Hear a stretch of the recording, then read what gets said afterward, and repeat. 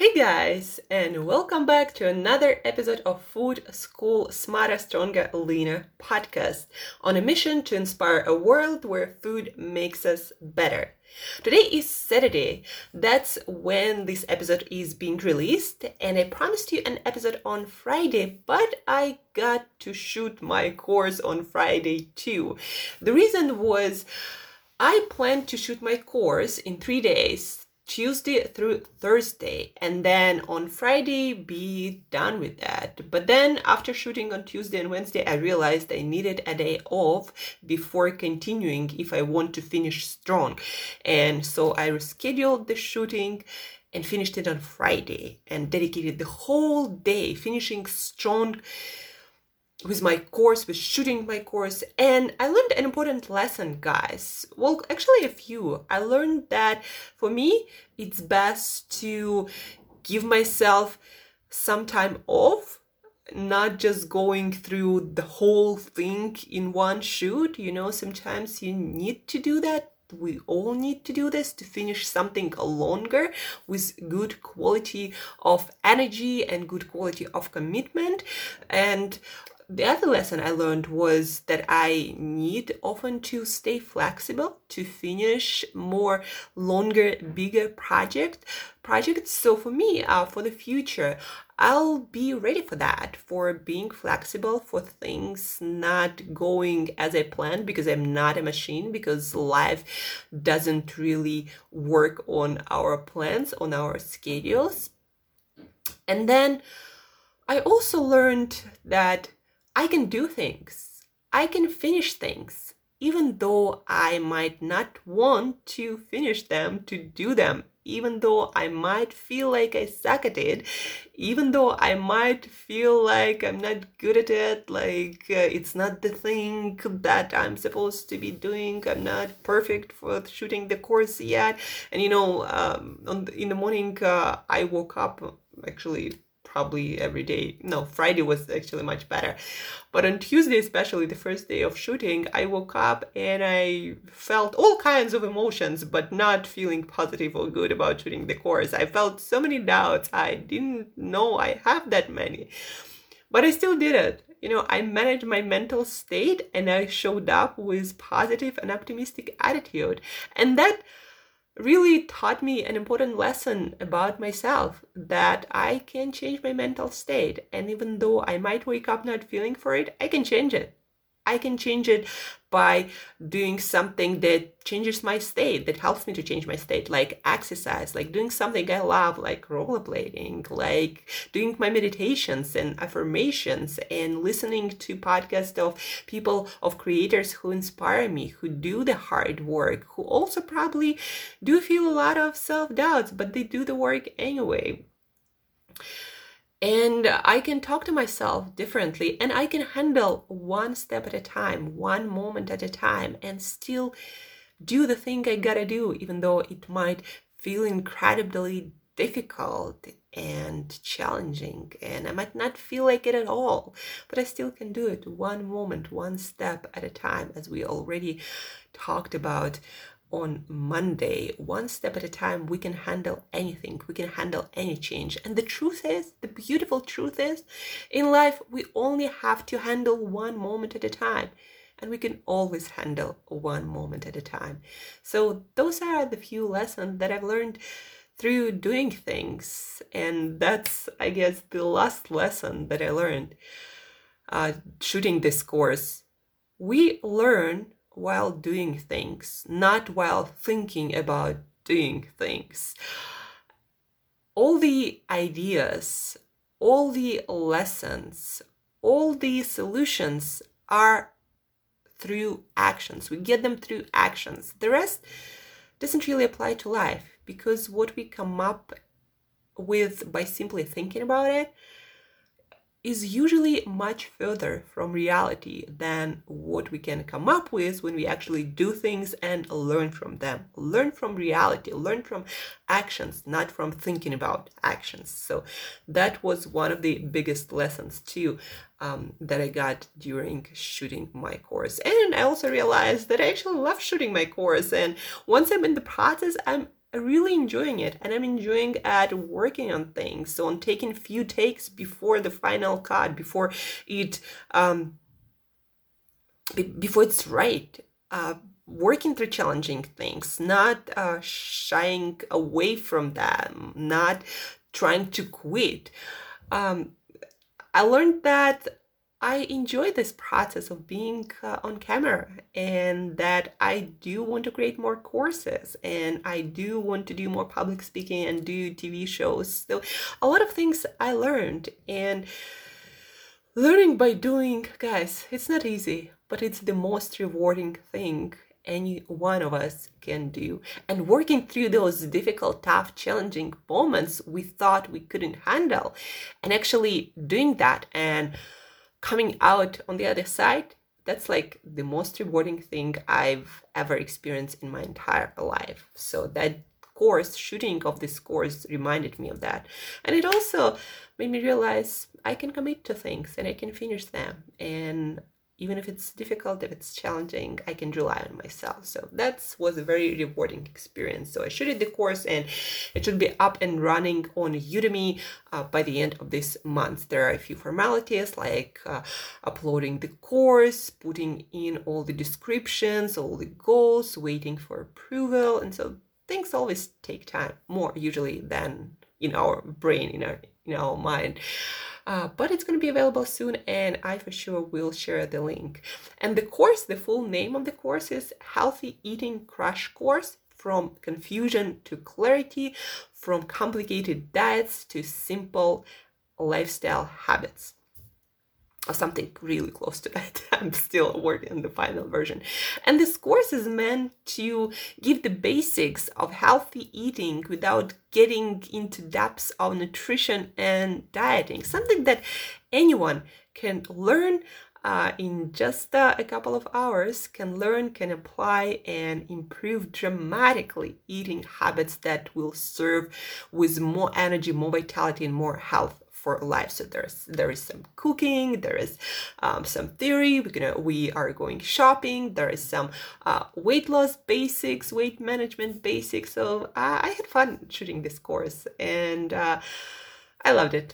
Anyhow, you will be able to enjoy it really soon. But today, let's get back to our podcasting, and we will start, before switching to more episodes about the story of modern foods, like what is plant-based food, what is that vegan substitution food, why refined oils is bad for you compared to cold press extra virgin kind of oils.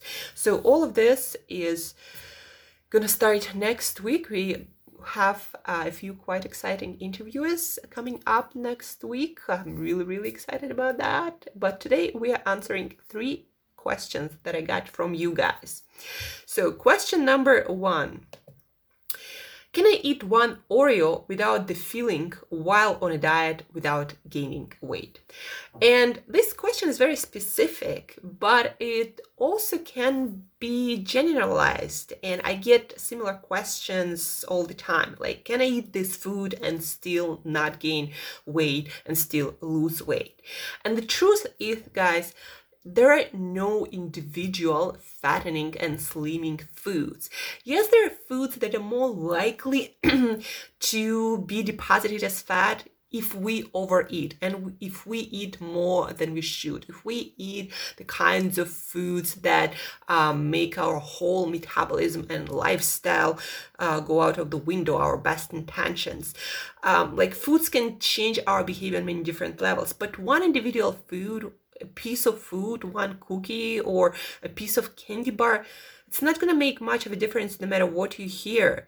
Like, again, it can affect your behavior in many other ways. By itself, eating a piece of candy, even every day, it's not going to affect the end result that much. But what's going to affect the overall result much is the total sum, the combination of all of the diet patterns, like how much you eat, what you eat, when you eat it, whether you can manage your stress or not, whether you sleep or not. Like, so your lifestyle, your diet, your activity levels, the kind of exercise you do, your stress levels, your stress management, mastery or skills. All of that affects the end results. Not one individual food you eat every day or once in a while, but the whole thing. So remember that anytime you hear that this food is fattening. No, it's not. It's the overall result, the overall picture of your lifestyle. That's what matters, not one cookie. So even one Oreo cookie with the filling every day might not interfere with your weight loss. It's all what you do besides that one cookie. And of course, if you eat like a whole bag of cookies every day, anyhow, the total sum matters much more than one individual piece of food. The next one, what is intermittent fasting? By the way, getting more and more popular, intermittent fasting, and will it actually help with weight loss? And there are many questions, many low quality answers. Like, people are always trying to find this magic bullet or really simple solution that will solve everything. But guys, let me save you some time and energy. There is no such solution that solves every problem. To every problem, there are many possible solutions, and probably it's a combination of things, not just one thing. So what is intermittent fasting? Intermittent fasting, it doesn't have any hard or precise definition. No matter who you ask, if they really know what they're talking about, they know there is no such precise definition of intermittent fasting. But what is generally meant when people say intermittent fasting, it means daily prolonged periods of fasting or periods without food or any calories.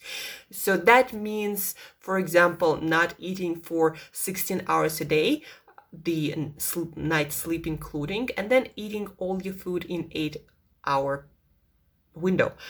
That might also be more hours. Like the intermittent fasting that I practice is 18 hours of not eating every single day from 6 p.m. to 12 p.m. usually, and then eating all my food in 6-hour window. That can mean also not eating for 20 hours. That can probably even mean not eating for 15 hours, even though, the less hours the less hours you spend not eating and the more hours you spend eating, the further it is away from intermittent fasting. But we kind of do intermittent fasting, all of us still, like overnight you don't eat, do you? But usually what people mean is 16 hours or more of not eating daily or every other day. And then will it help you or anyone else with weight loss? It usually helps if it helps people to eat less overall, or to solve some metabolic or gut issue, or some combination of both. So by itself, intermittent fasting is not, again, a magic bullet or a solution for everything. No. One can still fast for 18 hours a day, for example, and then eat a lot of food and maybe a lot of junk food and not lose a single pound, but actually gain weight. So intermittent fasting by itself not going to solve anything. It's got to be taken again as a part of your overall diet and lifestyle. So that's what you want to remember. But in general, intermittent fasting is fasting for 16 hours or more a day or every other day. Different, again, people mean different things by it, and there is no hard definition. And then, and not eating means not eating any sorts of calories, not liquid calories, not fat calories, nothing. In its pure form, fasting is no calories. Just consuming maybe water, maybe black tea, maybe like herbal tea, but no juices, smoothies, fat coffees, etc. And then again, if you want to lose weight, overall picture of your lifestyle, your diet means much more than any individual thing like intermittent fasting.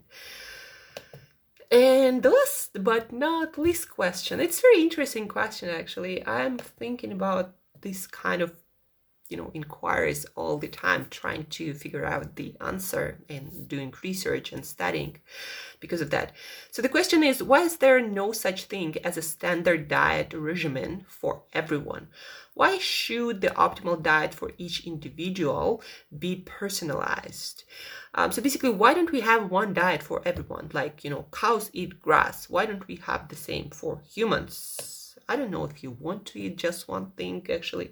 But anyhow, my answer is there are still basic rules for healthy eating for human beings. Like, we are suited not for everything. Usually it means eating whole unprocessed foods most of the time, majority of the time, like 99% of the time. If you are interested in the most amount of health and vitality, of course. If you're not interested in health, you can eat whatever and you will survive for, I don't know, many years, just kind of fine, although probably with some health problems and weight gain. Anyhow, so the diet for a human being, for a healthy human being, consists of whole unprocessed natural foods, variety of good quality plant and animal foods, consuming enough essential fatty and amino acids, basically essential, that are essential for our life, fats and proteins, enough fibers usually too, consuming all the foods that we need that supply us with all the essential vitamins and minerals. So that's the kind of diet that we all need to be on. And we can make up this diet out of different foods. Like, some people eat, broccoli, some people eat Brussels sprouts, some people hate those and eat bell peppers. So that can still work. So different foods will work for different people. And we evolved this way because during evolution, we lived in different parts of the world. And so our body had to adjust and had to adapt to different kinds of foods to get the same kinds of nutrients. But the nutrient requirements for most human beings, by different age, gender, health conditions, we have pretty similar requirements for essential fats, proteins, vitamins, minerals, and other substances that we might not yet know about. So that is constant, but the foods where we can get it from is different. But it seems that for our best health, we do need whole unprocessed foods, as you can find them in nature, plant and animal variety of those foods. So nutrition is a very young science, guys. You want to understand that it's evolved. We discovered vitamins and minerals only at the beginning of 20th century. If you compare it to physics or like chemistry that were around, or mathematics that were around for like 500 years and more. So nutrition is very young science. We did very little good quality controlled experiments because it's hard to do on human beings who live to, 100 years old, and changes take time to manifest themselves. So there are very few like good quality studies because of many reasons, and we have very little hard precise data in nutrition. So figuring out what's like the best universal diet for a human being, that's why it's kind of difficult still. And then each human being adapts to different foods that are available in different parts of the world to different people. Our body adapts to getting nutrients from those foods that we are most exposed to via our microbiome. So we have trillions of bacteria, more than human cells, everywhere on our body and in our gut specifically. I think it's like 3 pounds of bacteria in our gut. And so different foods would change those bacteria, the kinds of bacteria that we have.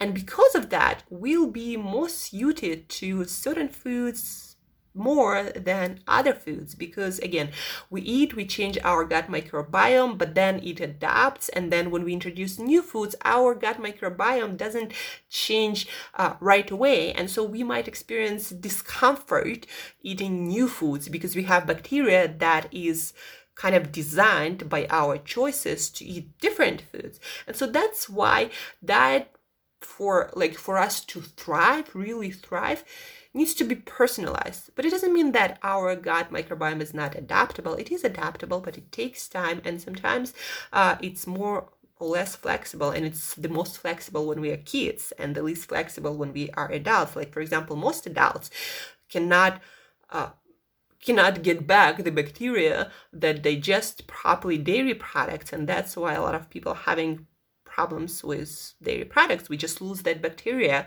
that can properly digest that stuff. And what I'm trying to say is different microbiomes makes us different metabolizers of different foods, and that will depend on where we grew up, what microbiome our mom had that gave us our first bacteria through childbirth. That will depend on our overall lifestyle, because even exercising changes our gut microbiome. That will be different at different stages of our life. That will be different again because we eat different foods, our health status, our metabolism, all of these things change our gut microbiome. It changes our metabolism, and then we become more suitable for different foods. It doesn't mean that we are not flexible, but sometimes, again, we are less flexible when we are adults. And that's why, because of our origins, genetics, metabolism, health history, we need slightly different diet, but we still need the same nutrients, maybe slightly different amounts. Maybe we need to get them from different foods.